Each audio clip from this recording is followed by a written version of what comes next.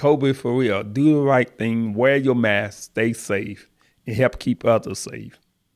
Your mask is not only to protect you, it's also to help protect others and just keep us all safe. And that's the only way we're going to get over it is working together to keep us safe. This is Justice Voices, stories that need to be told, voices that need to be heard. Welcome to Justice Voices. I'm your host, David Risley. I'm joined today by our guest, Leonard Joyner, who's back again after a couple of years ago when we made a recording of an interview that ended up being episode 1 of Justice Voices. Welcome, Mr. Joyner. Thank you. Thank you for having me. We also want to give a shout out and thanks to the Illinois Public Health Association for allowing us the use of this facility to record this and future episodes involving interviews of returned citizens who have come back to the community after being released from prison. One of the things that we also want to talk about is an update with you. Let's start talking about you personally. What's happened with you yourself over the last 2 years since our last interview? Well, since our last interview, we know we had a pandemic to come about called COVID-19, and I am one that caught COVID-19 in August of 2020 while doing a back-to-school giveaway down in Mississippi. Well, as we did the back-to-school giveaway, we tried to be as safe as possible. We thought we were safe as possible. We wore gloves, we wore masks. And it was a drive-through service. They drove through and we gave them the book bag, the food, and the other little gift that we were giving them. There was really no other contact other than that. But what happened after you got back to Springfield? What did you find out? Well, after we got back to Springfield, we found out that about 7 of us tested positive for COVID-19. How many went down? I think 12 of us went. So 7 out of 12 came back and were infected with COVID-19. That is correct. Tell us about your experience with COVID-19. Some people just kind of say, oh, it's just like the flu. It's nothing worse than that. Is that true, at least with you? Well, let me back up a little bit and just say that when I returned back home that Sunday, I thought it was just a regular cold. So I waited 3-4 days. I kept getting worse, kept feeling sick.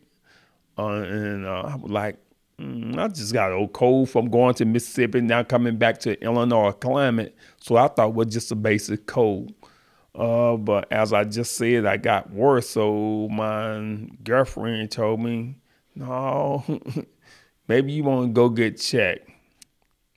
But I must say, I never imagined that I had it. So I went to St. John and hoping they told me it was just a cold. That's what I thought they were going to tell me. But they took the tooth thing and put up my nose. And a couple hours later came back and told me, Mr. Jordan, you have COVID-19. We must get you upstairs right away. Okay, so you were hospitalized. Yes, for 10 days. And things went downhill. Very much so. Tell us about that. Well, once they got me upstairs, they took me to the COVID floor, as they call that at St. John. And while in there, my, 3rd day or so, the doctor came to see me and told me, pretty much make a long story short, Mr. Jordan, you have COVID, as they have already told you, but Mr. Jordan, you also have pneumonia with it. And your oxygen is just not right. You're not breathing properly. And based on what I have seen, Mr. Jordan, I just don't think you're going to make it. That must have been a shock. Very much so. Because I wasn't feeling that way as if it was over for me. But you were on oxygen. Yes, I was. And they were telling you that your oxygen levels were so low that they just didn't think under the circumstances you were going to make it. Yes, my oxygen level was supposed to be up around 90 or above. Mine was like 72, and it kept going down. So at least the trend looked bad for you, Yes. but you're still here. Yes, I am, and I thank God for that. Well, we're happy that you are still with us. Thank you. We're glad that you recovered, but you've had some long-term effects afterwards. Tell us about that. Well, one of the effects I had was damage my lung from all the coughing and just trying to regain my breath and stuff. So I have a lung problem that they finally gave me some steroid to clear up my lungs and stuff. But based on taking the steroid, another problem came about. I am now a diabetic. I have to take insulin, and I take a couple pills for as well. Now, how long ago did you get COVID? I got it in August of 2020.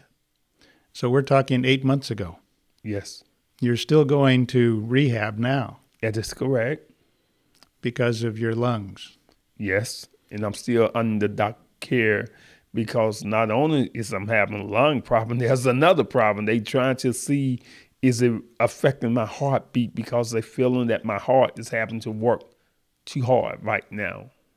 Now, I know that there's a lot of people who are reluctant to be vaccinated, partly because they don't trust the vaccine, although by now millions of people, including me, and now we'll get to that, including you, have been vaccinated. Mm-hmm. And it's very rare to have any sort of side effects. It's not so rare to get COVID-19. In fact, COVID-19 is still here with us. It's still a pandemic going on, and too many people are taking it lightly. And as a result, they carry it, whether they know it or not, and they pass it on to others, and people are being infected. And so if we're going to beat this, we need to have people take it seriously. Do you have a message to those people who are reluctant to be vaccinated or who don't take COVID-19 seriously?